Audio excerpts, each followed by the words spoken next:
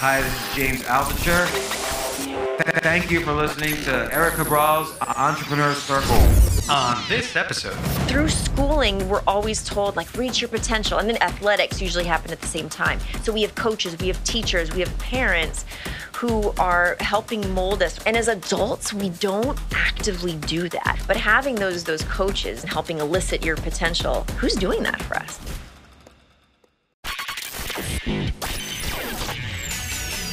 You have now entered the Entrepreneur Circle.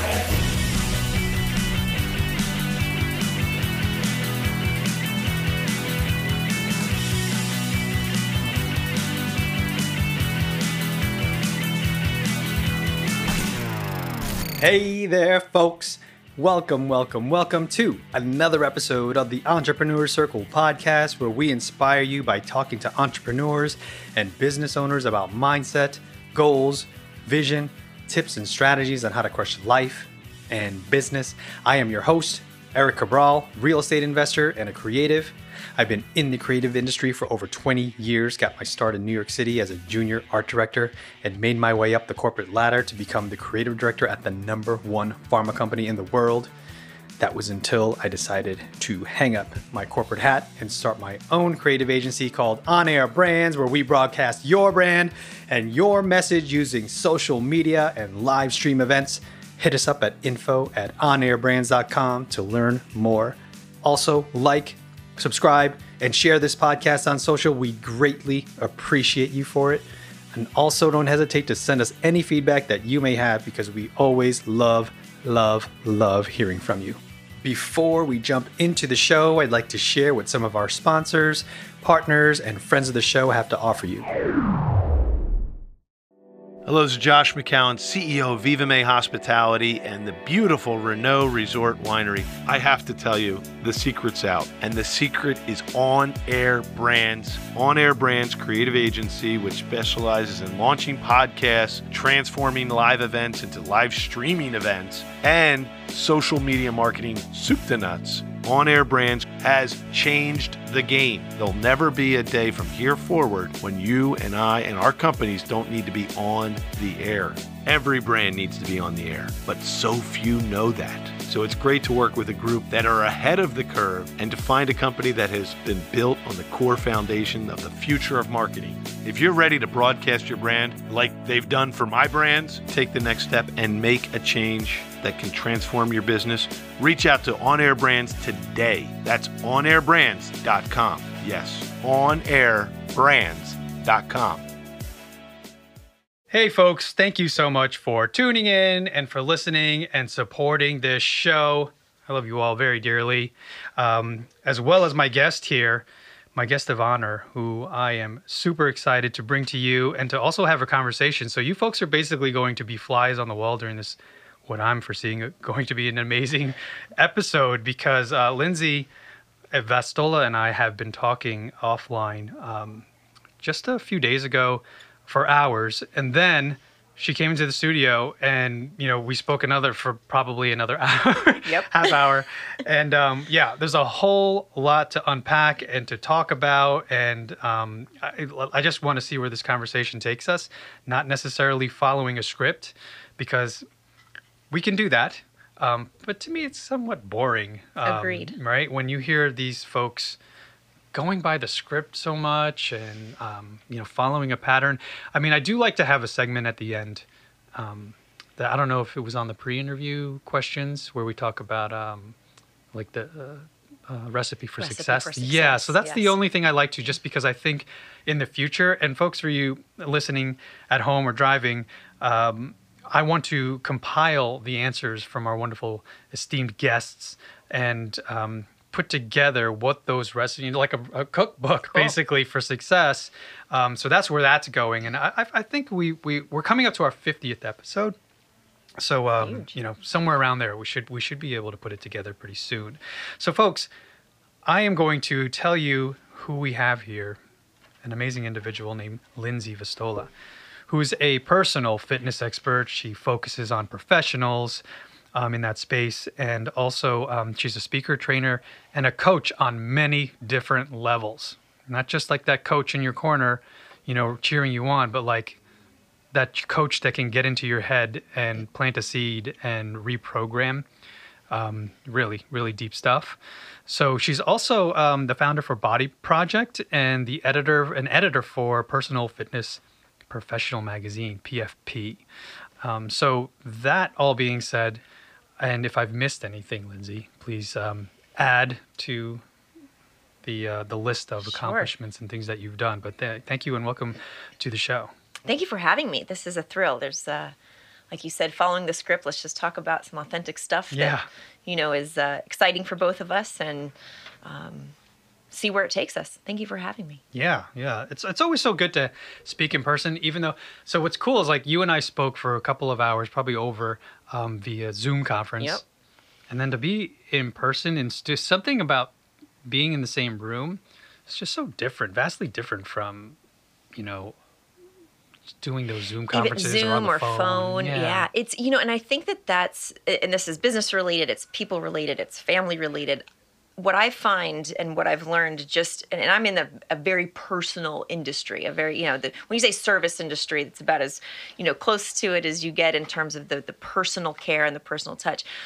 And what I learned was, people just crave, whether they know it or not. We need energy from other people. Mm-hmm. And when I closed my business, where it was just sort of this built-in, you're around hundreds of people on a regular basis, and then you go home and you're working in your home office 3 feet away from your husband who also works from home. Yet you're both sort of like, in your tunnel vision silo of work. Like how important that energy is, that in-person energy. And I've learned that you talk about recipe for success is, I've learned I have to be very intentional about putting myself around. And the Zoom is like, there's a good, better, best, right? It's the phone calls are great. Zoom is one more level to feel that energy a little bit differently, but in person, I think it's, if we can be intentional about that, it's very powerful. Especially in this day and age where everything is so, removed, and we have phones that divide us, and we're social on these devices, but there's that human element that's always missing. We run a real estate investing group, and with today's technology, a lot of people just watch it or, just go onto the forums and they try to connect and make conversations there. But that works to a certain degree. You have to eventually come out and shake hands and meet people and build that trust. Yes. There's nothing like it. So anyway. Do you also notice, though, I find communication in these, more of the social realms, if you will. So online, even through Zoom. Do you find, I think the communication varies so differently than when you're sitting in person, and maybe it's part of it's generational, part of it's experiential. So how much experience do you have sitting around a table talking about things of depth, where you don't have the time and the forethought to write out your response? Yeah. And it's just such a different. I think I love the ad lib, the communication of communication fascinates me and how we communicate and. But I think that'll be really interesting over time. Hopefully we don't lose that art of communication and in the in-person value of it. So here's the thing I think is going to happen is there are going to be individuals like us who are, younger, the millennials, even younger, our kids, who are going to really stand out if they're good at that. Mm-hmm. Because the majority of the people growing up and the majority of the people now aren't developing those soft skills anymore because the crutch of being able to speak, right? Yep. And modify you can and hit correct and backspace. Delete and you notice people sometimes have take on a completely different persona. Absolutely. Versus when they meet you in person. Somebody could be really bold and really crass or whatever it is and say certain things on email or text, and then all of a sudden they would never. It's a totally different person. Yeah.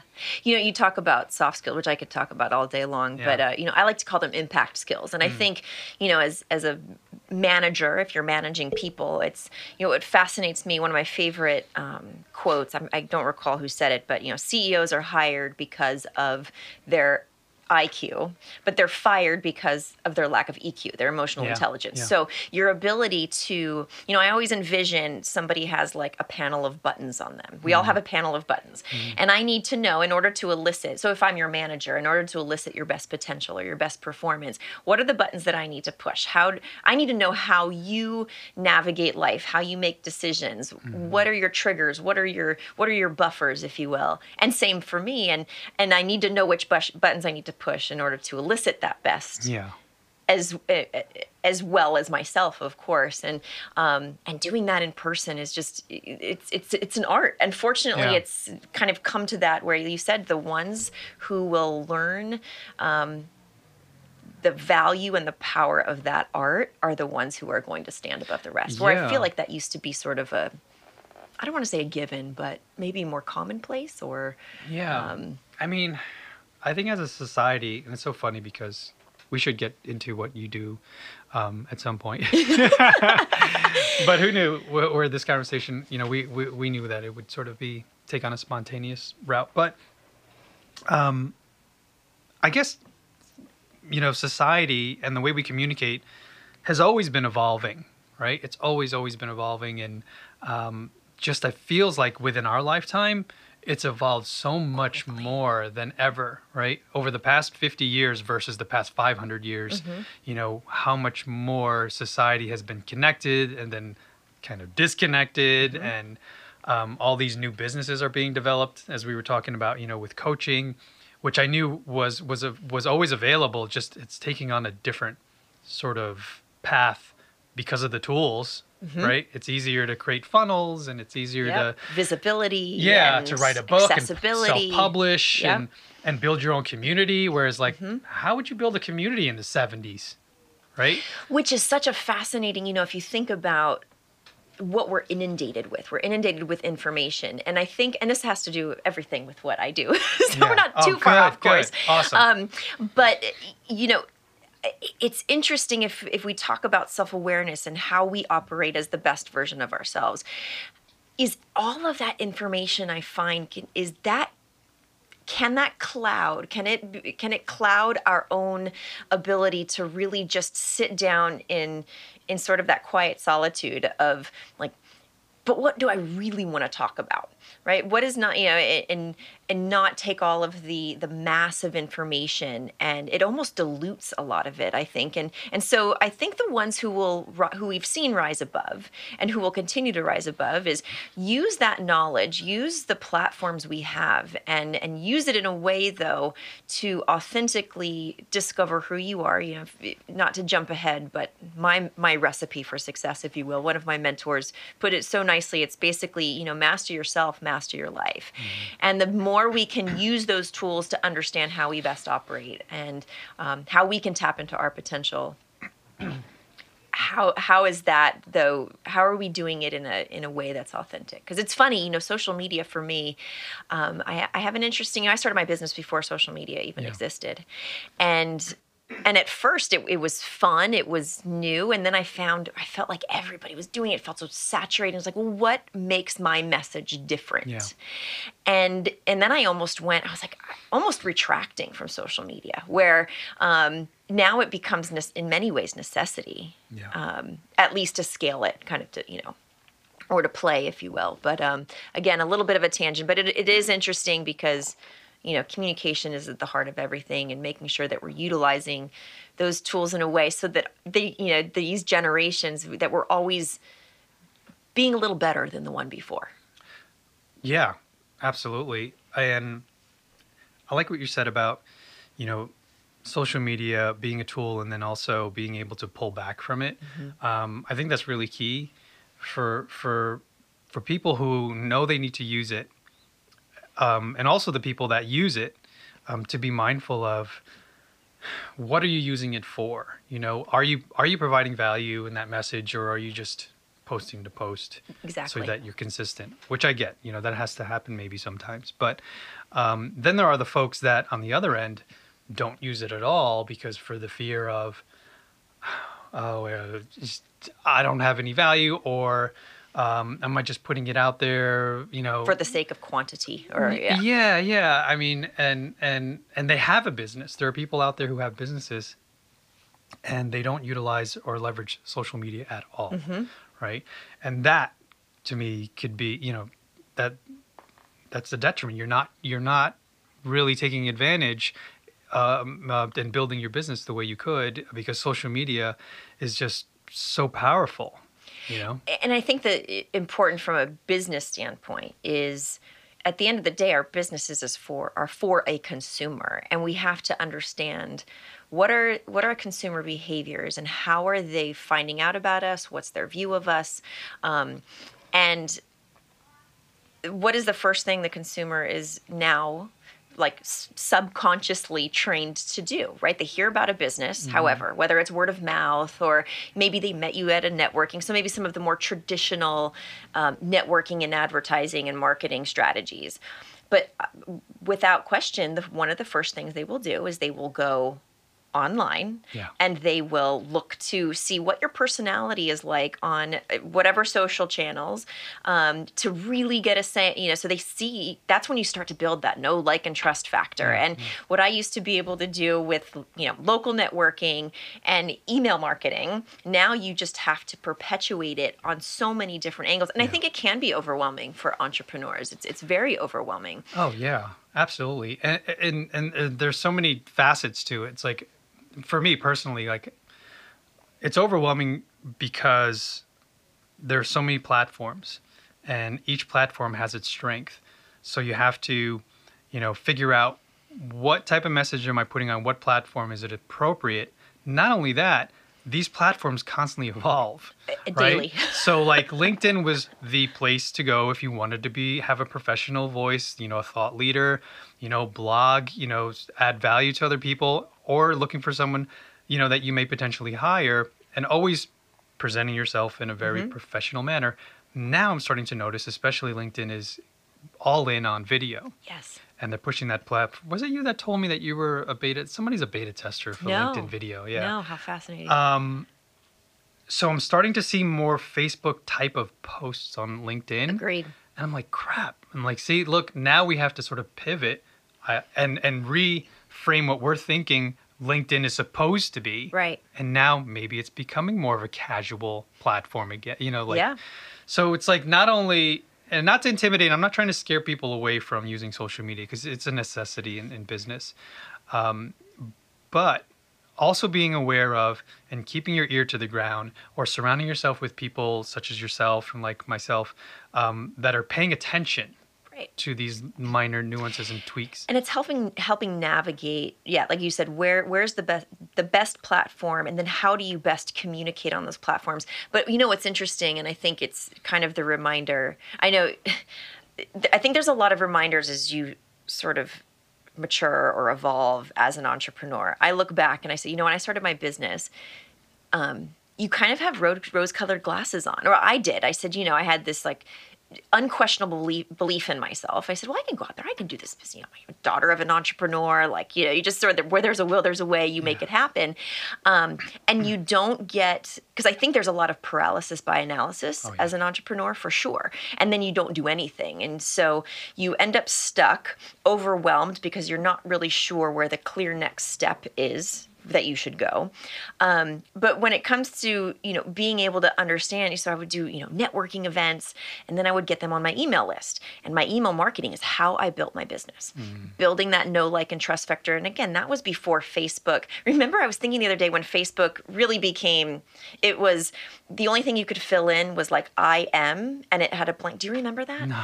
It said like, or Lindsay is. So it would have whoever, it would have your profile for your post. Yeah. It would say Lindsay is, and then you filled in the blank, like eating cheeseburgers at, you know, McDonald's. And that's all you could, and to see how it's evolved, not even just into what you can post, but how you can see streams of consciousness of businesses and individuals and know on such a deeper level, whether it's aesthetic or not, you know, and that's a completely different conversation. But I think last week or a couple days ago, didn't Facebook go down again for an hour or two? Yeah, And they make the announcement on Twitter that they apologize for, for the issues.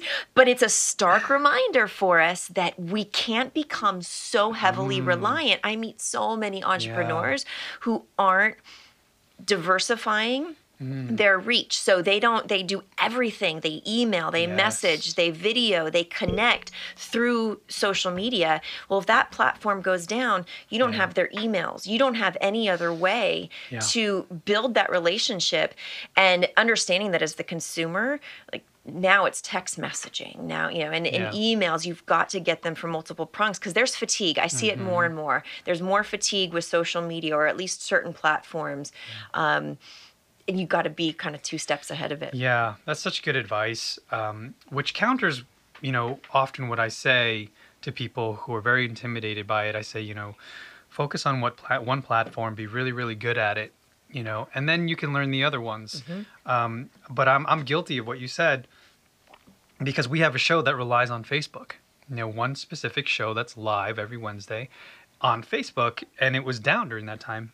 And when we finally realized it, we just recorded it and uploaded it later.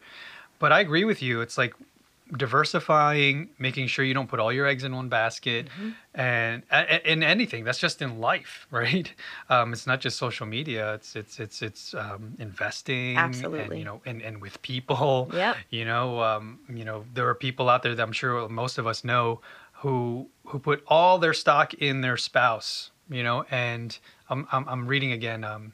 The 7 Effective Habits of... I'm reading that too. Oh, no way. I picked it up. It's so funny you say that. It's on my bed. I'm really? I think I'm on number 6 crazy. right now. Oh, and my going God. into the appendices and indices that he has in there. You're reading the actual book. I'm reading the actual book. I'm listening to the audiobook, which I don't recommend. I love audiobooks, but I'm driving. Not this one. I can't take notes. Yeah. So I'm dog-eared and highlighted. And I need to just buy it. And I think it's one of those books, though, where whenever you read it in your life, you will get something vastly different. It'll apply very differently. So I probably read it for the first time maybe 10 years ago.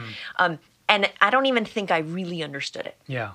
The way pretty heavy. It's in depth. It's deep. It requires a lot of, I look now with a lot of the study that I've done in emotional intelligence, which, we talk about soft skills and, but understanding yourself and how you operate. Well, those 7 habits he speaks of is exactly to that, and understanding how to manage your own emotions and your own actions and so on, as well as those of the people that you're working with, to elicit the best possible outcome. Right. And it's so funny. I'm sorry I interrupted, but it's on my bedstand right now. That's so funny. That's weird because like you, I didn't read it 10 years ago, but I read it a few years ago, and it set up a good primer for me. But like you said, I didn't digest all of it, and I wasn't able to apply because it didn't. It's dense. It wasn't really applicable to what I was going through at the time. And now it's like watching a movie again, right? And now you start to notice things and you're like, I didn't remember that last time.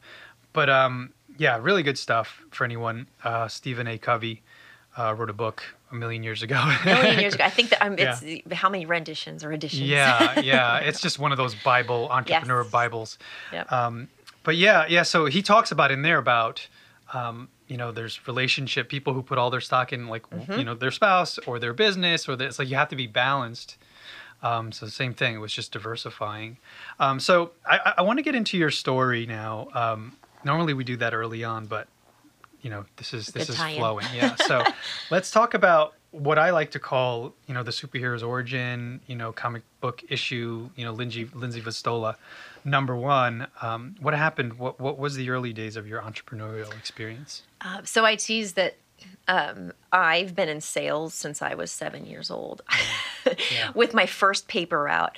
My dad was a brilliant entrepreneur, restaurateur, who I tease made some not so brilliant decisions and actually ended up doing, as he calls, paying his dues at Federal College. If during the savings and loans crisis, and just, made some decisions that at the time, unfortunately, were running rampant. But Brilliant Entrepreneur was one of the first in restaurant franchising. And so I learned a lot from him. But anyways, what this left was my mom is a single mom. in Hawaii. So I grew up in Hawaii, which sounds really exotic and tropical, except, it's single mom, 3 kids, my older brother who had, significant health issues since birth. And my mom's a farm girl from Kentucky. So you talk about like post-war work ethic, you figure out a way. I said, our family mantra is where there's a will, there's a way. You make it work. There's no time for you to feel sorry for yourself. You figure out a way. And so in order to make ends meet, we had to sell newspapers. So I remember, my mom would make us practice our sales pitch to sell new subscriptions. So my sister, I wasn't more than, I think we started, I was probably 6.5, 7 years. I was like first grade. My sister was 4, I guess, at the time, and my brother was probably 8 or 9. And she would make us, we would practice our sales script. So going up, knocking on the door, and of course we were cute in our cute little pigtails and bows and everything. And, hi, I'm Lindsay Sampson, and I deliver the Maui News. And, if you buy 6 months instead of 3 months, you get a month free. And just everything, and not just the sales part of it. I mean, and who can say no to, 2 little girls selling newspapers? But customer retention. So I learned from my mom sales and how to speak to people and really about how to find my voice. And I don't think she knew she was doing that at the time, but the confidence, she put me through Toastmasters. I think I was like in 4th grade. Really? Yeah. But client retention, we would do it all of the holidays. And we, at one point, I think we delivered over 500 newspapers. So every day after school in hot Maui, my brother would get on, he would do his bike route. My mom, my sister, and I would be in our old beat up car delivering newspapers.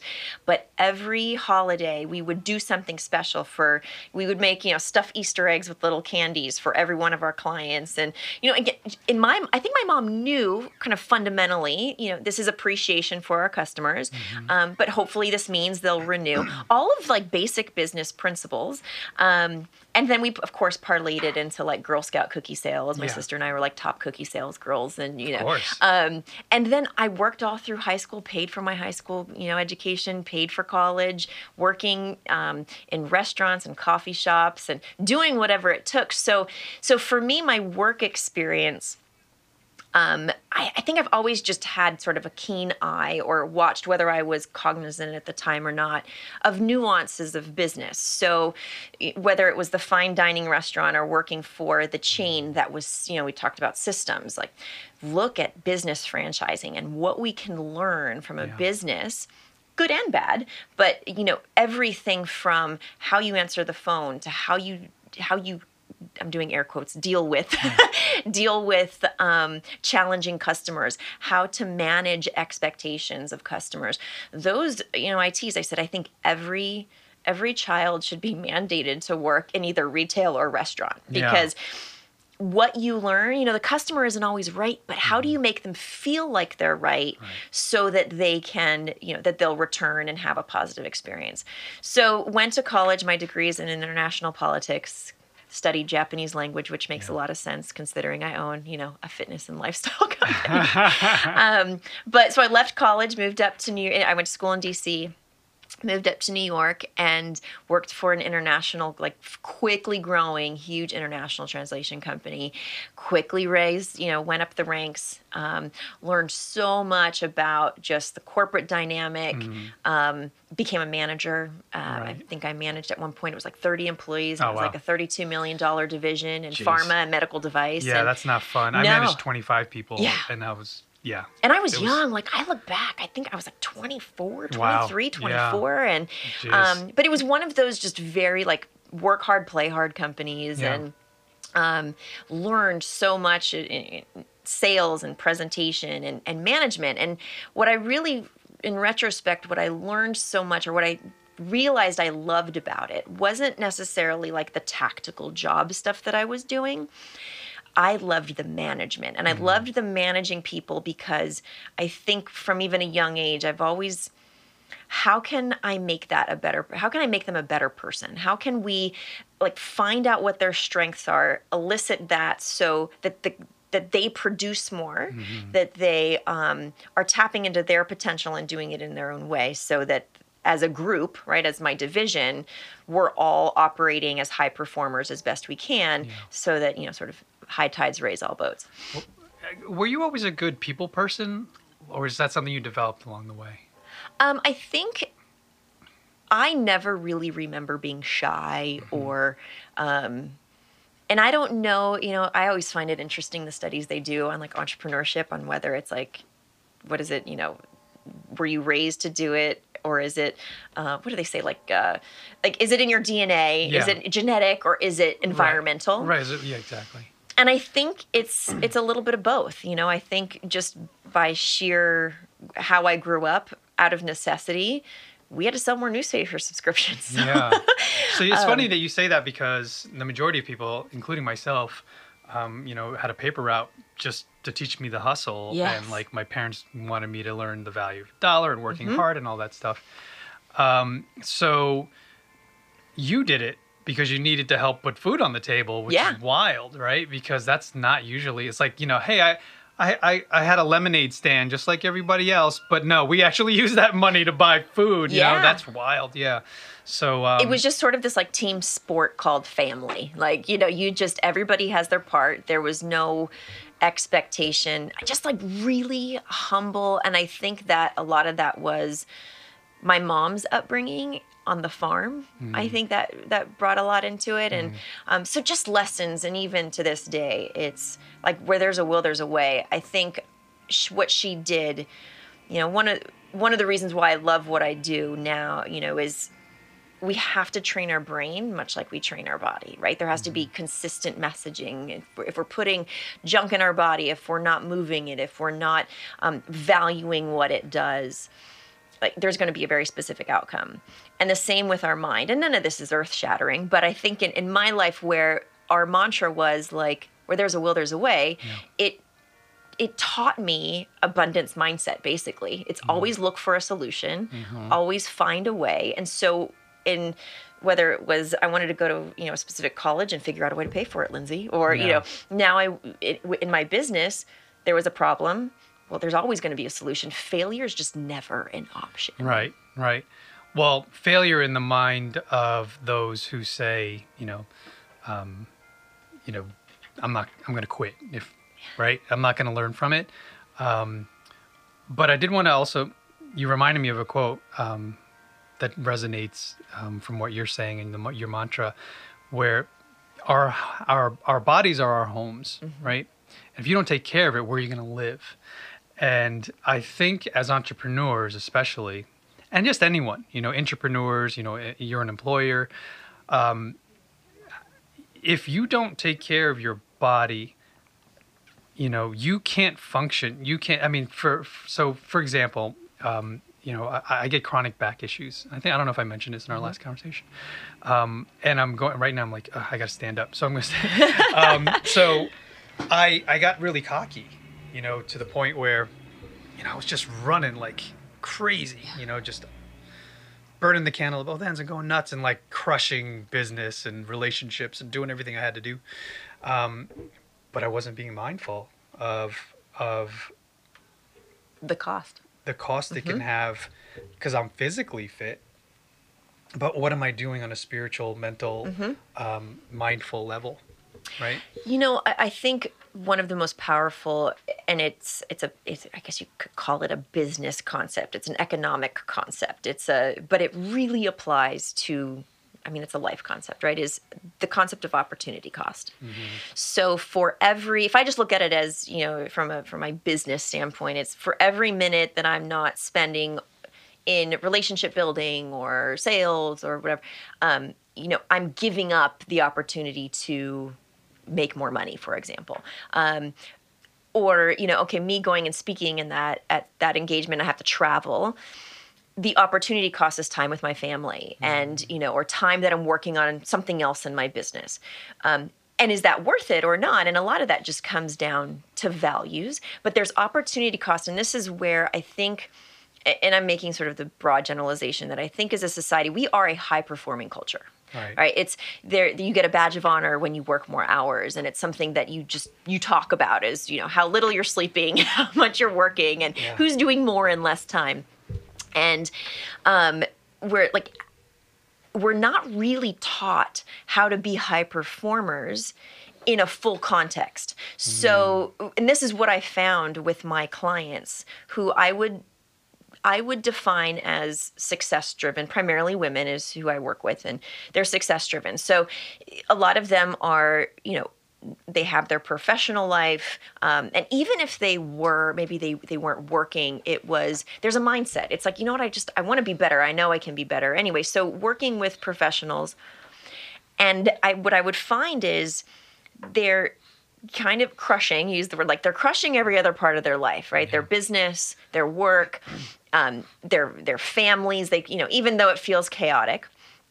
But the one part that they felt like they were lacking, or they just couldn't figure out, was how to take care of themselves. And the unfortunate part is usually it's too late. It's when you realize, okay, like the baby weight turned into, 20 years later, it's not baby weight anymore, or the stress. And I was speaking at an event the other day, and a woman said that, she literally had a heart attack at her desk. And her first inkling when she woke up from laying in the hospital was, well, how quickly can I get back to work? Because I have all those projects that I need to work on. Like, even those wake-up calls sometimes aren't enough. Yeah. And so when it comes to opportunity cost, it's, at what point are we giving up?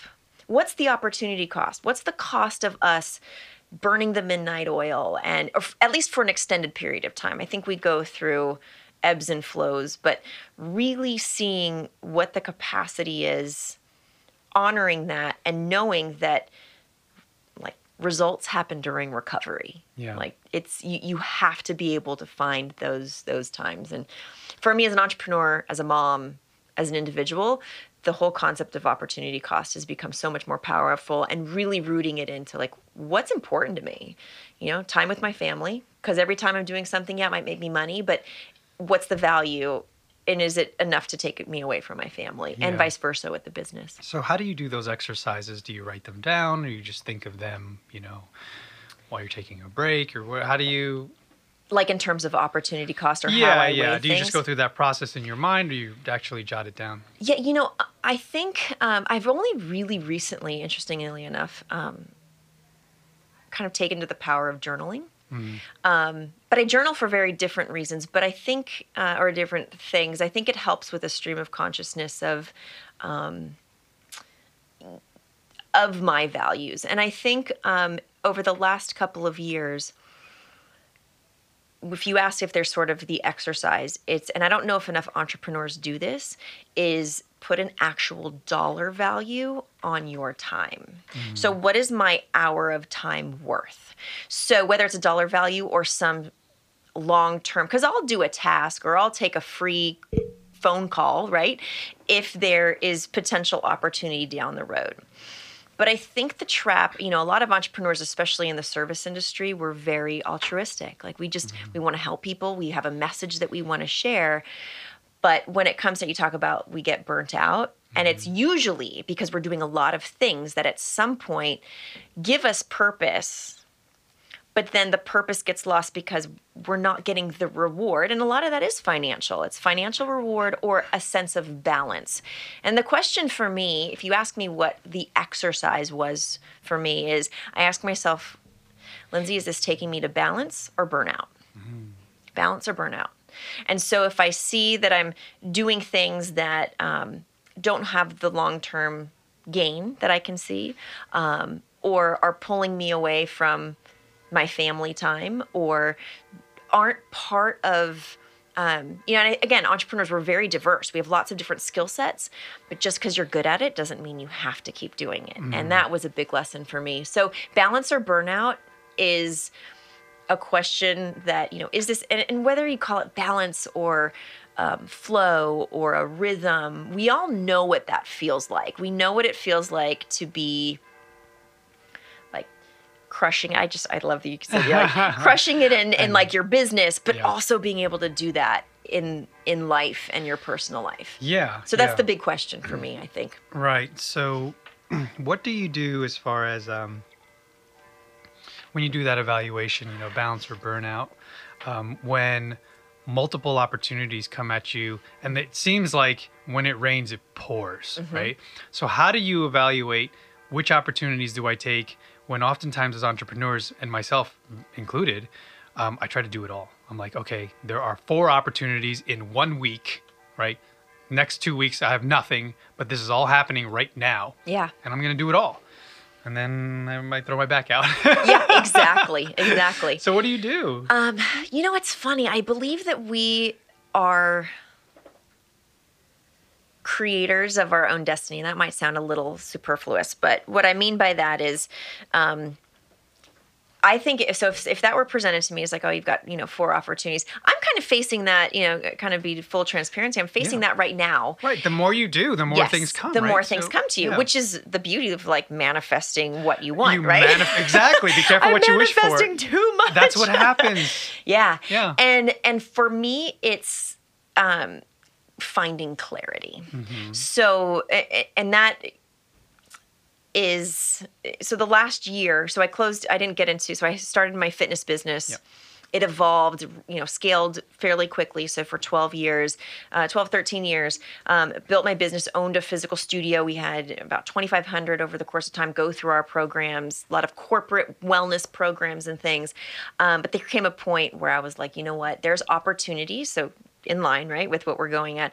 There are opportunities that I know are just like that light my fire. I want to do, but I don't have the time, the energy, the mental wherewithal to be able to do them to the degree that I want to. And that is a barometer for me too. I think that I said, could I have done all those things? Could I have gotten my business to the point where, and it was running itself, but it still takes, we have a certain amount of mental capacity. And so these other opportunities, while I could take them on, I would, like, at what cost? Burning the midnight oil, becoming not the best version of myself to my husband and my kids. And I said, okay, well, it does come to choice. And that's when I decided, I said, let me close my business and be able to open up now these opportunities. Yeah. Remind me, because I do want to talk about it. You mentioned it earlier, like the power of quitting. And I think as entrepreneurs, it's a really good lesson. It was one of the most powerful for me. But when you have those decisions, it's really, maybe it's just not right now, but what can I do where I can give my best, where I wouldn't feel like, I gave that 25%. And it might it means saying no. Yeah. It means saying no. Yeah. And I've had to do a lot more of that of recent as I've gained more clarity. Otherwise, trying to be a Jack or Jacqueline of all trades really doesn't, I don't think it doesn't fulfill the purpose that we want to. Does that make sense? I don't know. Yeah, absolutely. I mean, I'm guilty of trying to do too much, especially given the whole hustle mindset nowadays, where it's like, burn the candle at both ends and do whatever you got to do to succeed. And oftentimes as entrepreneurs and business owners, we're pressured to live by those standards, right? And as I move forward, and I'm sorry, this is a very me on the couch moment right now. Yeah, please. You're playing my therapist. Is how do I recognize what are the red flags? What are the indicators that you're doing too much before it all comes to a head, right? It's like, so I know I want to do all those things, but during the time of doing those things, there are markers, right? But being able to what do you do personally to recognize and then act and implement? Okay, I'm going to pull, even though I committed to this, I'm now going to say no. Do you start to think about the repercussions? Because that's a potential business partner or client or somebody that was looking forward to meeting with you, and now you just said no and let's reschedule. That's happened to me where things I had to cancel because I was overbooked. Yeah. And now, I've been ghosted. Like, they don't contact me. They took it personally. But it was for my family. I had to take time off or, right. So how do you handle situations like that where potentially you might lose out on something? I think a lot of it comes down, I believe, so much of it is self-awareness. I do this exercise when I do really any of my presentations, because if we master ourselves, if we know how we make decisions, how we operate best, then the outcomes, then we sort of have better forethought. And I think in the early stages of entrepreneurship, it's like shiny object syndrome. Oh, yeah. Right? It's so many things I could do. And then you get so deep in it that now you're trying to untangle and work your way back out. And that's what I got caught up into early on. So the self-awareness, but the exercise I do, and I actually have people physically get up, and I call it the 4 corners exercise. And think about decisions that you make, or, when something big is happening. Are you an action taker? Like, are you just the person who says, let's just do it and worry about the consequences later? Are you a detail-driven person? Do you need to know the who, what, when, where, how, finite details before you make the decision? Are you a person who makes decisions based on what you think other people are going to think of you?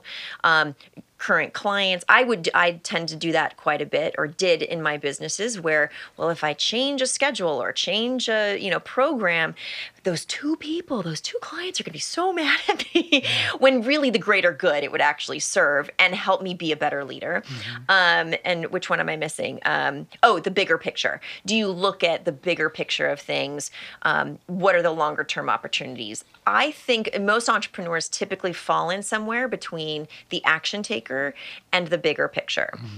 So if I know how I typically make decisions, I can then say, okay, well, I tend to be an action taker, but sometimes that gets me into trouble, because now it's sort of the take action and apologize later mindset, which can be positive in some realms, but maybe when it comes to taking opportunities, maybe I do need to be the bigger picture person of what is the long-term trajectory of making a decision like that. So that's an exercise I know I go through, and what were you saying? Making a decision on, the long term. It's really understanding how do we just operate at our best. One of my core principles is understanding, I always call it finding my center. Where am I operating best? I know that what things, because you asked me specifically, when you talk about burnout, right? You're getting so close and you're just almost done. I love to compare this with overtraining as an athlete. So the problem is with overtraining is you don't really know, especially the first couple times this is, and for the average person, it doesn't happen. But for an athlete who's really high intense training, which we're just high performance athletes, as entrepreneurs, you don't know you've overtrained until you're there. Until your back is out, until you have the arrhythmia, until you just are completely injured, or you're already there. While there are symptoms and things that you can see, especially that first time, you don't know you're in overtraining until you're there. And burnout is the same way. We don't know we're burnt out until we're there, and when we're there, we know it because everybody else that we care about tells us that, or physically we feel it. And I think, and a lot of it is just experience and knowing, okay, well, where am I starting to get to that point where I need to pull back? What are things that just at the end of the day don't light you up? And sometimes you have to go through that shiny object syndrome and see which shiny objects you actually love doing and which ones you're doing just because the idea sounded better than it actually was. And I think that's just charting the course as an entrepreneur. I don't know if that's probably not the answer that a lot of people want to hear, but every opportunity though, why is this happening for me? Why is the guy not calling you happening for you? What can you learn from it? Can it be an opportunity to learn how to navigate challenging situations, or know that next time this comes up, that's when I need to say no or reschedule or, position it differently? Yeah, I always try to take lessons, and this may to most not seem like a big deal, rescheduling someone on your calendar, but to me it is. I'm a people pleaser, right? And I always want to give, I always want to focus on what is it that I could have done differently, and I take away the lesson, although as small as it may be, to ensure that it doesn't happen again, or to just fix the system, right? So for instance, because it sounds a little vague what I'm saying, what actually happened in that scenario is I'm supposed to interview someone just like this, but my wife didn't. And I'm not blaming it on you. I love you, Jane. She put something on my calendar. It was my daughter's graduation, right? She's in kindergarten. And it's so funny how you Big can deal, graduate you in know. kindergarten. Big deal, but it is a big deal. And we didn't bake in travel time. So it overlapped. So for me to interview this guy, I'd have to be in the car, right?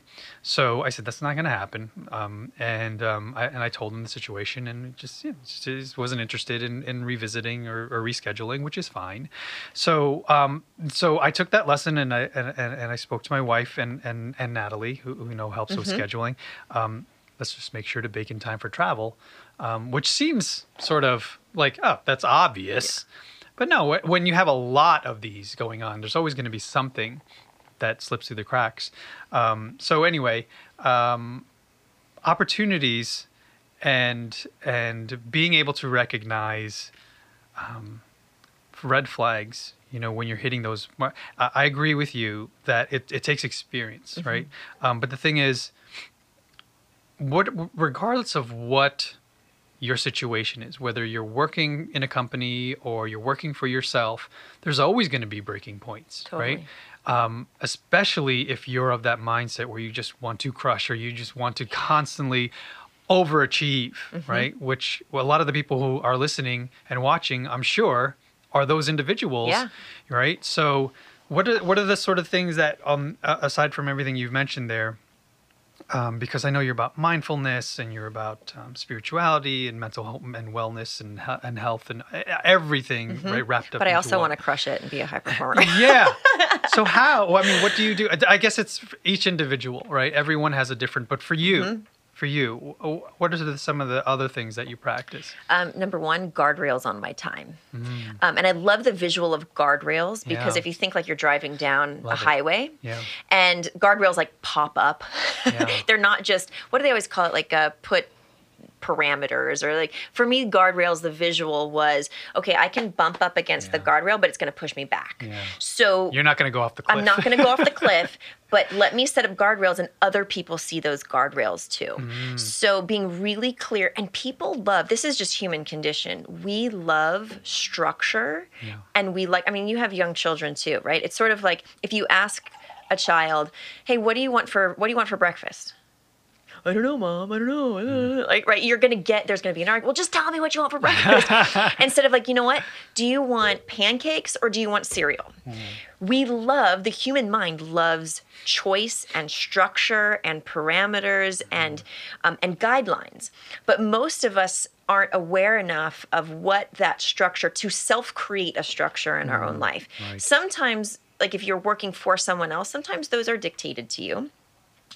But what it does is it gives you a sense of worth of your time. So if I say, okay, on Mondays, like I could schedule calls and chats and coffees and meetings all day long for people who want to, this is my favorite side note, little tangent, like to pick my brain.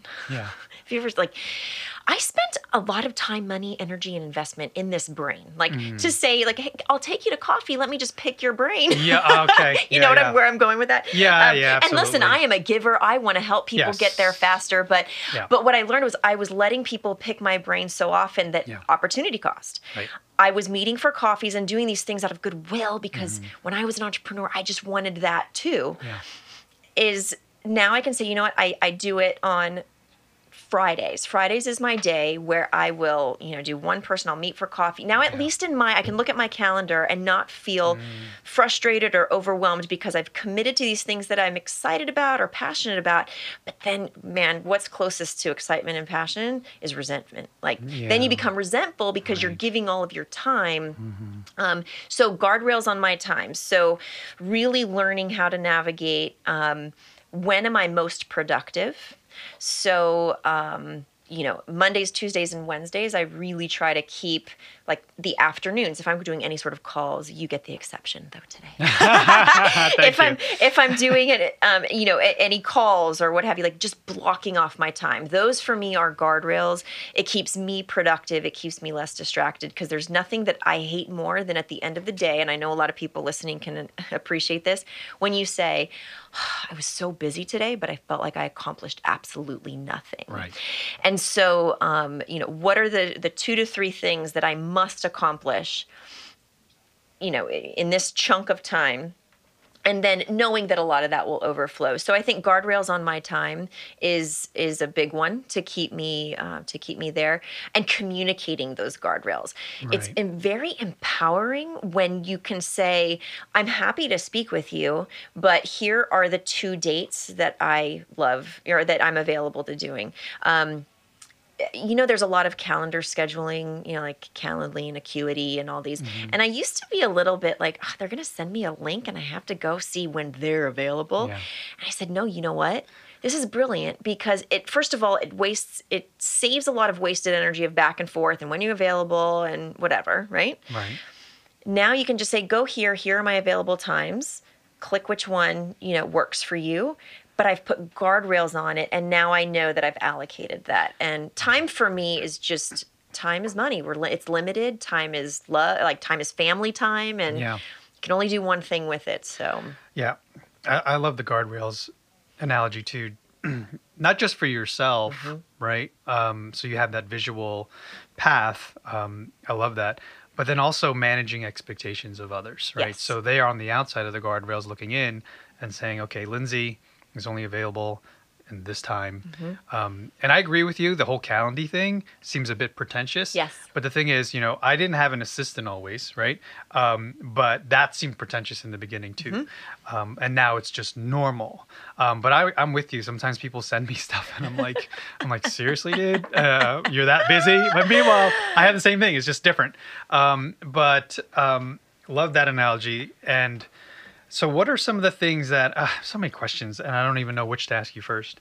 So you seem somewhat bulletproof to me. Like, I feel very vulnerable when speaking to you in the moment because of my ailments and, and thinking like, I was invincible 3 weeks ago. Mm. And then just doing everything. I had a cape on and I was flying around and, just doing everything. And I realized I was mortal. Mm-hmm. I realized, oh man, I have limitations, and it was my fault for not recognizing those limitations. So just so that the folks at home can, and for me to be able to relate to you, because you're so perfect. Oh, please. No, seriously, you've got it together, Lindsay. It's because my mom put me through Toastmasters in 4th grade. Really, I didn't do Toastmasters until I was, I think, in my late 30s or early 40s. I was really, and my wife can attest to this, I was so petrified of doing presentations and public speaking. It's so funny to look back now because I love it. Love right? it now. Right. We're addicted to adrenaline too. But it just goes to show how you can evolve into something else. Which it's just interesting to be able to see yourself. Yes. But you just have to push yourself.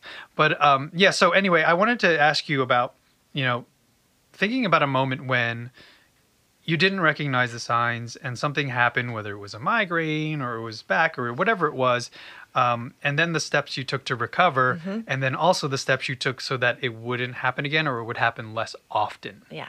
So this will be the on the couch moment for me. We talked about, so I had my fitness company for 12 years and successful by all definitions of the word, financially, in terms of the community and the people, and such a fulfilling, like sort of every entrepreneur's dream.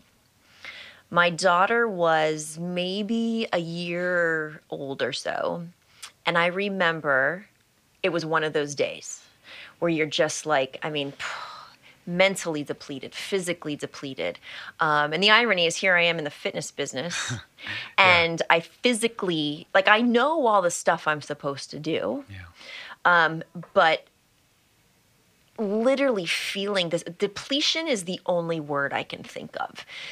So exhausted. And part of that, having an infant, if you will. And I remember putting her to bed, and I said either out loud or to her, or in my mind, I said, "But honey, I'm doing this for you." And at that moment, like I get goosebumps, like thinking of it right now, because it was a moment of epiphany. It was God. It was serendipity, whatever it was. I realized, I said, I can't do this. And I think that's a real question I have to ask myself too, is what motivates me? Like, do my kids really motivate? Of course, my children and my family, I want to do right by them and give them a good life. But what really motivates me? And so I'm putting her down in the crib, and I just had this aha moment that I can't keep doing this. Like, I'm not serving anyone, myself, number one, my family, my clients, the ones who I think I'm burning, I'm doing all this massive action and, all these hustling. I'm not even giving them my best because I'm so depleted. And I think, I'm certainly not bulletproof. But I think you can become more bulletproof when you learn energy management.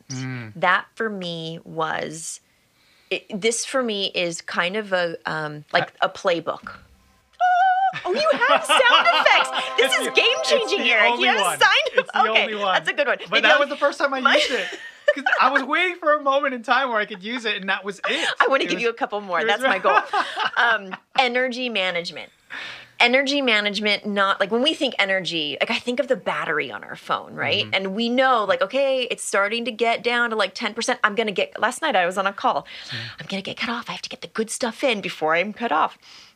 Physical energy management, mental energy management, emotional, spiritual, and kind of having like the gas gauge and knowing where you are and what things deplete you more and what things fill you up.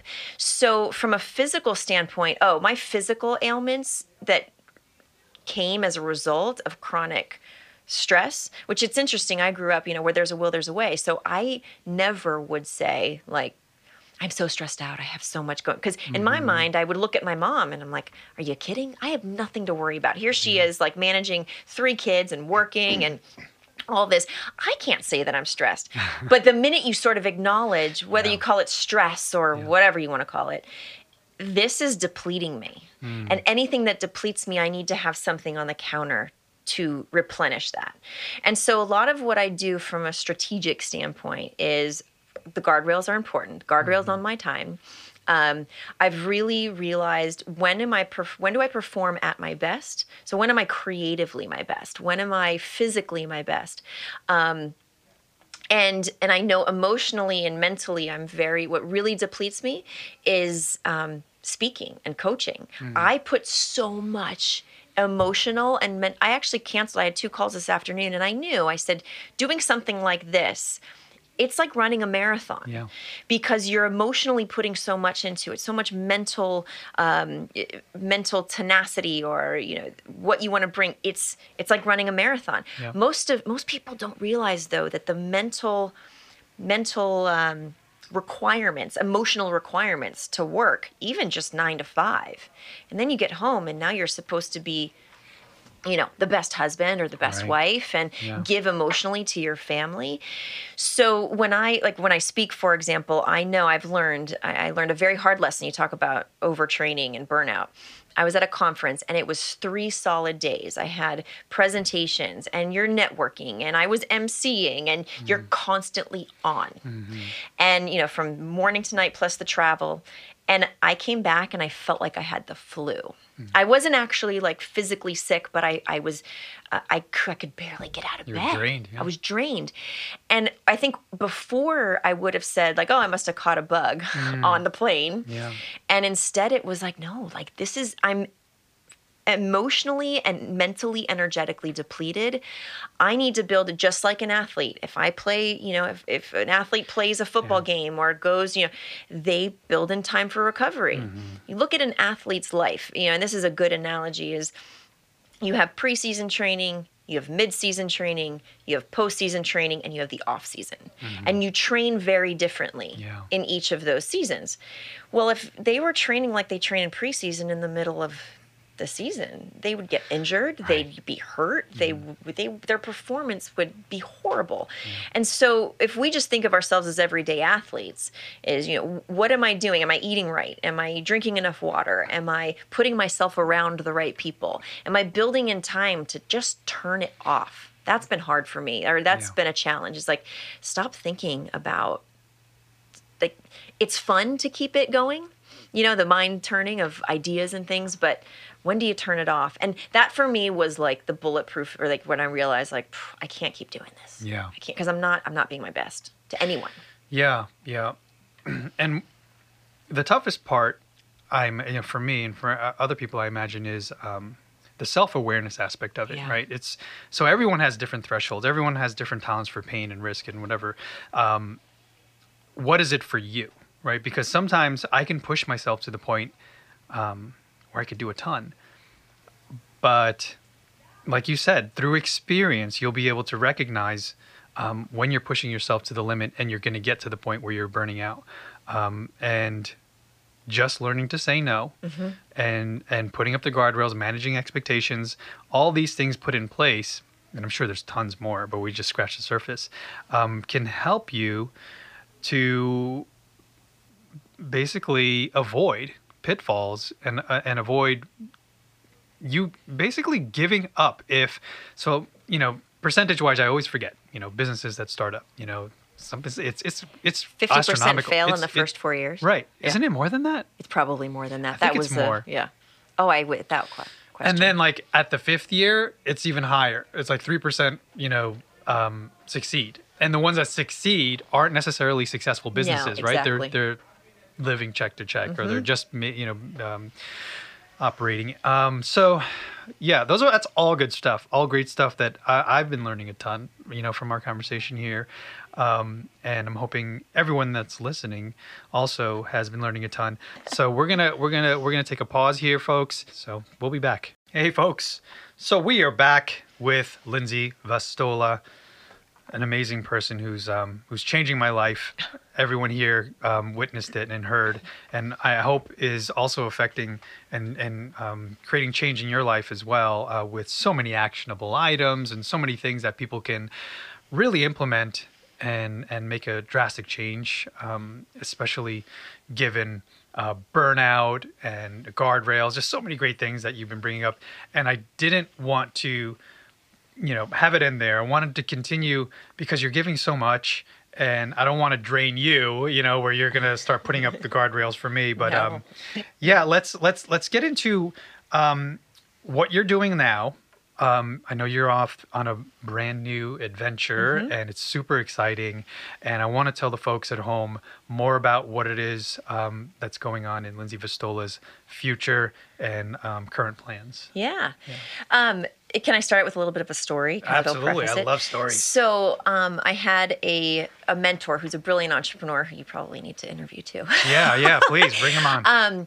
And he was very gracious with his time. And he asked me one question that I think, you get those questions. And I believe in the power of questions, right? If we ask better questions, we'll get better outcomes. And he asked me this question once when I was in the middle of kind of knowing with my fitness business. I could see where the train was going, but sometimes we don't. You ever look for validation in other people? Like, in your gut what the answer is, but then we start looking for validation from other people we respect to give us the same, to give us the same answer. Anyway, so we're sitting and talking. He asked me this one question. He said, "Lindsay, if possibilities were limitless for you, what would that look like?" And I would always think, I've always sort of been a limitless thinker. I think, always you have a mission and a vision, whether it was in my business. I think I always just kind of believed in the power of possibility. And I couldn't answer him. And I think it was one of those, again, you have these like multiple aha moments of epiphany along the course of entrepreneurship and life. And I couldn't answer him. And it frustrated me at first because I'm like, here I am. Like I've always been a limitless thinker. I've had this vision for the business.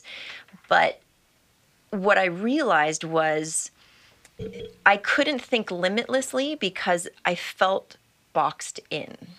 I felt boxed in. It's almost like my physical business space was like this analogy for how I felt. Like the 4 square walls were hindering my potential. And so what he was really asking me is like, Lindsay, what do you think your full potential is? And that's why I've become so fascinated. So you ask me what I'm doing now is what I've always done, whether it was managing a team in corporate America, or managing my team, with my business, or helping my employee or helping my clients. It really wasn't, my product was fitness. So they would come in and, we had exercise programs and training programs. It was really about what can I do? What tools, what strategies, how can I teach them how to see their potential, how to achieve things they don't think are possible, and just give them the tools and the strategies for it. And that's what I realized when he asked me this question, Lindsay, if your possibilities were limitless. I realized, I said, well, there's something that's actually holding I can't even think. Like I feel so bogged down by, here's the irony, this amazing business that I created. And it was a cue to me that maybe this is time to evolve. And so if there's sort of a message, and the whole closing, selling a business was probably the most valuable and most powerful experience as an entrepreneur. Because, like I said, I met all the benchmarks of typical businesses, right? You 4-year, 5-year mark, and successful, a team, systems were built in, very easily could have scaled it, licensed it, franchised it. But at the end of the day, it was, is this really what I want to be doing? And just because you're good at something, I'm good at the fitness, I'm good at the coaching, I'm good at, does it mean that we have to keep doing it? And it's like the blessing and a curse. The curse of being an entrepreneur is we're kind of always looking at like, what's next, what's next, what's next. And I think if as an entrepreneur, if you're not looking at what's next, not as the shiny object syndrome, but is the decision, everything I'm doing, is it getting me closer to where that trajectory is supposed to be? If at any point you feel like you can't even think past that and you're so in the weeds or you're so inundated by the right now, it probably means you need to quit something. And you mentioned quit in, part 1 or the earlier part of this. We have to quit something to make space for something greater. And that was for me. I said, here I am. I have big visions for what I want to do. What the mechanics of what it looks like, I have some semblance of it. But what I had to do, and I'm doing air quotes because I don't think we're live right now. I had to quit. I had to quit that business. I had to evolve. I had to pivot, whatever you want to call it, in order to make space to now take this leap. And it was amazing when I made that decision that, I need to move on. I need to evolve, take my experience, go to the next, was when limitless thinking came back. It was like, can you do that button again? Yeah. It was when I made that decision, it was that limitless possibility. I feel like, so the analogy I'm thinking of is so this coach or this mentor of yours came and said, hey, so what's the next chapters in this book? And you were at the last page and you're like, I don't know. But also, I have a question about when you started the company, right? What was the name of your Body fitness? Project. Yeah, Body Project. Did you go in with the mindset of, I'm going to build systems and teams and sell it? Or was it going to be a legacy project for you? I always knew that I wasn't going to be in the fitness space, like the teaching of fitness forever. I don't think I knew... I know for me, I was always an athlete, and I knew fitness, what it did for me, like just mental toughness and what it taught me in business. But I don't think I knew what systems were. Like you go in and... It wasn't like you were like, the E-Myth, I'm just going to follow this to the T, and then I'm just going to sell it. That was one of the first books I did read. But like we said, when you're in that, you're like in the infancy of it, and to newer entrepreneurs, I think that's what I would just say. Like, part of it is you have to have enough skin in the game where it's not just something you can just easily get up and go, and like seek out mentors, invest in knowledge you don't know, you don't have. Right. Does that make sense? Yeah. You can't make a cookie without like a recipe, and there are just in business, there are fundamental recipes, like understanding business modeling. And so I knew, and I think a lot of that just came from, my dad was an entrepreneur, and I think I had some semblance of that, but I also knew that I was going to grow it to a point, we talked about earlier, like think when you're starting your business, you sort of have to start with the end in mind. Yeah. Are you going to one day scale it and franchise it or sell it? Or is it going to be just something that creates a really great life for you and your family? Yeah. And I knew for me, I always think of what I'm doing as like, we all have lily pads. And what lily pad are you on right now? Yeah. And what's the next one you have to jump to? Because you can't stand too long on a lily pad before it starts sinking, right? Right, or constantly jumping, right? exactly. You get comfortable, and that lily pad's only going to hold you for so long. You got to get before bigger. You got to go to the next one. Exactly. Yeah. So let's get into the new venture. So now you knew I got to write a new book. I got to, develop the next phase of my life and Lindsay Vistola. So what does that look like? So for me, I have my legs in, kind of steeped in different places. And this is, you talk about, we all don't have it figured out. Last year for me, when I closed my business, while I knew sort of the direction, I didn't know the exact path of what it looked like. And it's okay. I think part of it is, on the outside, we can look like we have it all figured out, but there's power in sharing vulnerability with people you trust. So the minute I started sharing, even just with my peers in the industry, like they'd be like, "Oh, so what are you doing now, Lindsay?" I'm like, "Oh, I don't know. I don't know." But I have an idea of where I'm going, and then tapping into networking and resources. And here's what I've learned. I said, here's my experience from working with so many people who went through my programs who came for fitness, is the only way they reached their greater potential. Because I would have people say to me all the time, like, Lindsay, exercise, like what I learned from it or what it gave me. I'm a better wife. I'm a better boss. I'm a better employee. I sleep better, right? It affects everything. I said, exercise is like a gateway drug. Exercise is a gateway drug to a feeling that we crave. We feel unstoppable. We feel energetic. We feel confident. These are all the things that steep into every single part of our life. But what frustrated me by just doing the fitness aspect is that while I could sort of get into the mental training, is I needed a different venue. And so sort of the next chapter is, I was able, to help people find their potential through the avenue of physical fitness.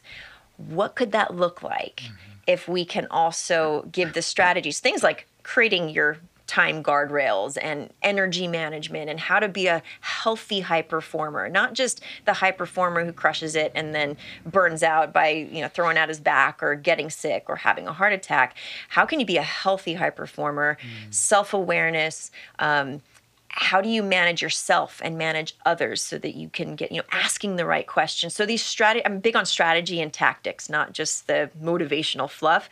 It's what are the strategies and tactics, just like when I give you a fitness program, do 12 reps of this and do it so many days. Like, let's build that mental and emotional toughness. Gosh, and can you imagine like when we combine those two? And that's really sort of the vision. So what I'm doing now is I do a lot in the fitness industry. So I'm the editor of it's an industry trade magazine, primarily focused on the industry of fitness, the business of fitness, more of the entrepreneurial-minded fitness professional. Is that a digital magazine as well? It's digital and print. And print, okay. Yeah, we've been. It's been in print for 20 years. So it's one of the longest standing. Wow. I've 2011 I became editor. Okay. So that's really gives me a nice platform to keep a finger on the pulse of the industry, not just from the trends in fitness, but holy cow, I mean, it's a multi-billion-dollar industry and there's so many opportunities. So I'm still passionate about making change there, but what I'm speaking about is really, how do you not only as an independent fitness professional reach your potential, but how do you help your clients reach their potential too? And it's not just the exercise part of it.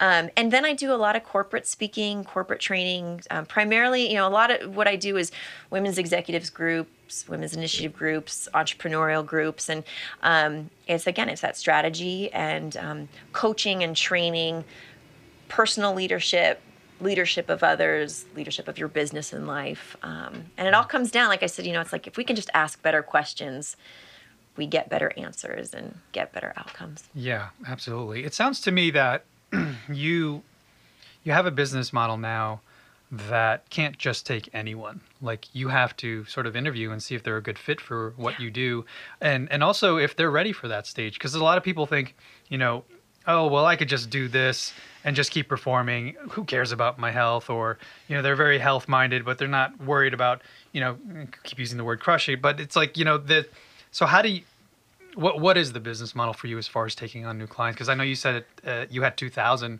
clients, and it's always growing, but out of the 2,000, how many qualified, to be someone that you could actually consider helping and knowing that you can get them and give them results? That's a great question. So I think some of the parameters, and you kind of gauge, sometimes people just aren't ready to hear. And this is part of my guardrails, is there are things that I can speak about, but we can talk about how to integrate a fitness and health routine in your day. And that's important. And a lot of people, still need that. But I'm interested in working with the person who says, you know what? I realize I need to invest time, money, energy in tapping into my own potential, because I know something's holding me back. I'm not really sure what it is. Maybe it's the physical part of it. Maybe it's the mental part of it. But I see value in like trying not to figure it out all on my own. So the person, if you were just to ask me sort of what that person looks like, it's the person who either self-identifies as the high performer or high achiever, or just success driven. So they might work in the corporate space, be a leader in the corporate space, or an entrepreneur. I mean, a lot, obviously, especially in the fitness industry, that's primarily who I work with, is entrepreneurs. But it's that person who comes to the point where it's like, okay, you know what? I can't figure it out on my own. I need some strategies. I need to sort of stop trying to get off. I got to get off that the hamster wheel and have somebody look at it. I think that's what people always say. It's like, Lindsay, I think I have the ability to look at things above the trees and see where there are gaps and what things, where you want to go, where you are, what are the strategies, or just some of the mindset shifts that need to happen to bridge those two. Yeah, I'm also thinking about the certain type of clients that would fit your wheelhouse really well. Are those high performers that are very confident in their abilities, they're very self-aware, but still understand the fact that they need a coach in the corner. The Kevin Durant's, the LeBron James of the world still have coaches, Absolutely. right? And not just one team coach, but, personal coaches, physical trainers, a team of people around them.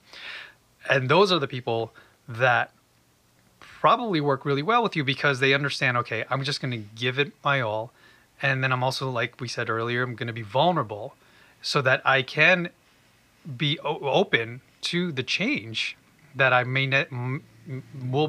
be necessary for me to get to the next level, right? And it's also about getting to the next level, because as high performers, we often think like, okay, I'm doing really well, I'm successful, I'm super confident.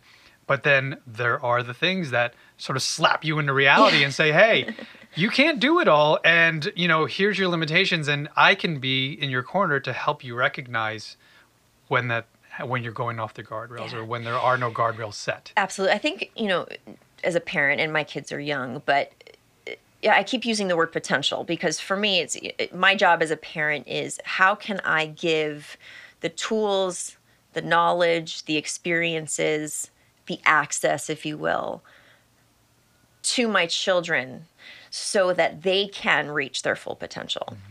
And, and I think we kind of get into this place as adults, especially when we get into the workforce and we just tread water.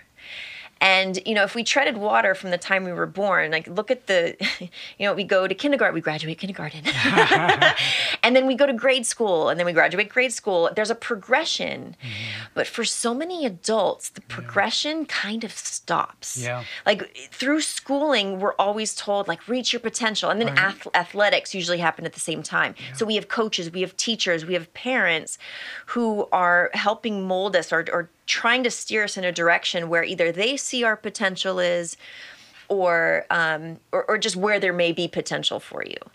And as adults, we don't actively do that. And that's where I feel like the mentor I told you who asked me one simple question: if possibilities were limitless, what would you be doing? Like, do you have people in your corner who are asking you questions you've never thought of asking yourself for personal development, like just to get the most out of life? Like, not, business is one part of it, but if you're not thriving in life, you're not thriving in your business, and vice versa.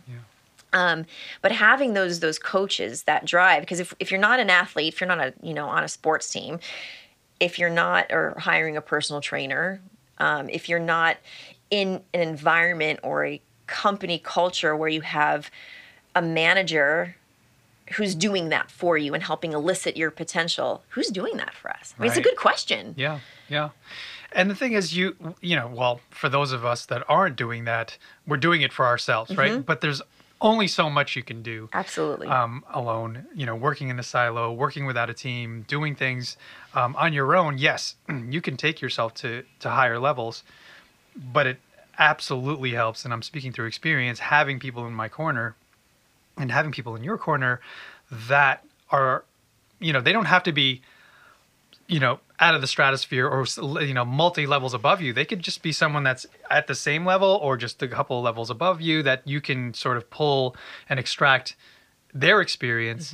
I often surround myself with business partners that we're growing together, and where, we started out. What's nice is, I have one in particular that we came up together. So as he levels up, I see it and we cheer him on. And as I level up, same thing happens. But it's nice to get the perspective of someone outside. Absolutely. That didn't see you rise, and is only viewing you as who you are Taking now. you where you are now. Right. Yeah. And saying, you know what? I think you can get to this point, or let's peel the layers back to see what's holding you back. Exactly. So I love it. I just love where it all can go. Where it's literally about what everyone out there, Tony Robbins, Gary Vee, all these guys are always like, be your genuine, be your most authentic self. Yes, we can hear that until it becomes white noise. But when you have someone who's on your team that you vibe with and that they genuinely give a crap about you. Yes. And then it becomes this mutual thing where it's like, okay, I see you as a coach, but I'm sure as a coach, you learn a ton from these people too, right? It's a full give, get, it's interesting, and what I learned as a coach in the different spaces is there's a very fine line between accountability and dependency. And so you want, when I was doing fitness and personal training, and what most clients come in for is they want accountability. They're paying you for accountability. So if they didn't show up, I'm calling them and they're going to be there. Well, and it was so interesting when I closed my business. I said, how many of those did accountability almost become a crutch, where the only way that they would do that for themselves is if they had to report in? And I'm just, kind of using light words, right? Whereas really what a coach, mentor, teacher, their goal should be, how can I teach you to do it for yourself? Like, how can I help you? How can I ask you the right questions that spark something, that light something in you, so that now you ask those questions of yourself. Right. I mean, in theory, a coach, you should kind of grow out of coaches and teachers and find the person at that stage in your life who can help spark that, so that on the continuum of potential, you're constantly moving along and never treading water. And that's why the power of questions is, find a coach who asks you the right questions. Yeah, I love what you're getting at, and then I want to sort of land this bird because I don't want to keep you forever, even though I do want to keep you forever. So I always appreciated and loved the coaches and mentors on my team that didn't want me around forever. Yeah. Like, they genuinely would say and care to push me out of the nest and say, at some point, you're not going to need me. You're going to go beyond me, or I'm going to go in a different direction. But I want to get you to the next level, next lily pad, whatever it is, so that you don't need me and you can start doing for yourself, or maybe you could start coaching others. And so I love that. I mean, that is exactly the DNA of a great coach and mentor. Someone who isn't for self and wants you to succeed on your own. Absolutely. Give you those tools. Absolutely. So I feel, and we've touched on this earlier, that we should probably continue talking. And, maybe we'll have our own thing. Awesome. There's just always, open opportunities are limitless, right? It's just crazy how when you meet people, and it's funny because you and I have been like passing ships in the night. Natalie has always been, big shout out to Natalie, by the way. Yes.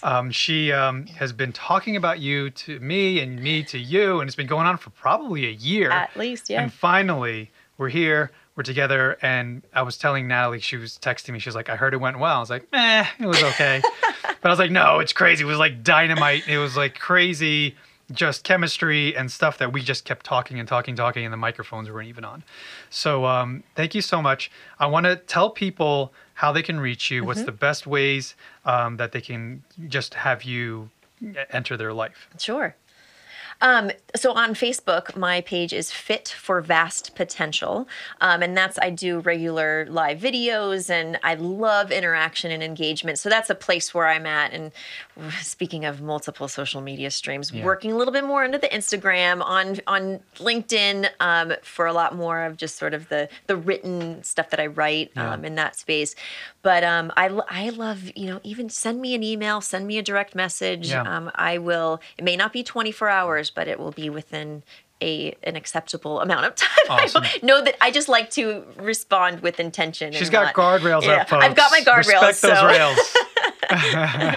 No, but I love hearing from people, and even if there's a resource, or I love being the curator of in any way that I can, of relationships or networks. So if it's not me, there might be, something else that I might be able to offer. So. Yeah, and that email, if you don't mind me giving it Please, out, Lindsay@lindsayvistola.com. Yep, I made the mistake of saying Lindsay@Vistola, which was what I thought it was, but no, it's Lindsay@lindsayvistola.com. And all this information will be in the show notes. So if you want to reach out to Lindsay, just jump into the notes and you'll see all the links to her social and her website and her Facebook and all that great stuff. But Lindsay, I can't thank you enough for spending time with me and doing this marathon episode. But folks, thank you so much. Thank you for listening. We appreciate you, and please reach out to Lindsay, who is changing my life and could literally change yours as well. I'm grateful for you. Thank you for the time and for all you do. That's it for now, folks. If you'd like to stay in touch with the show, you can contact me directly at eric@onairbrands.com. That's Eric, ERIK, at onairbrands.com. And if you aren't already subscribed to the show, you can find us on iTunes, Spotify, or any other podcast platform. And please recommend us to one or two people in your circle. That will go a long, long way to growing our community.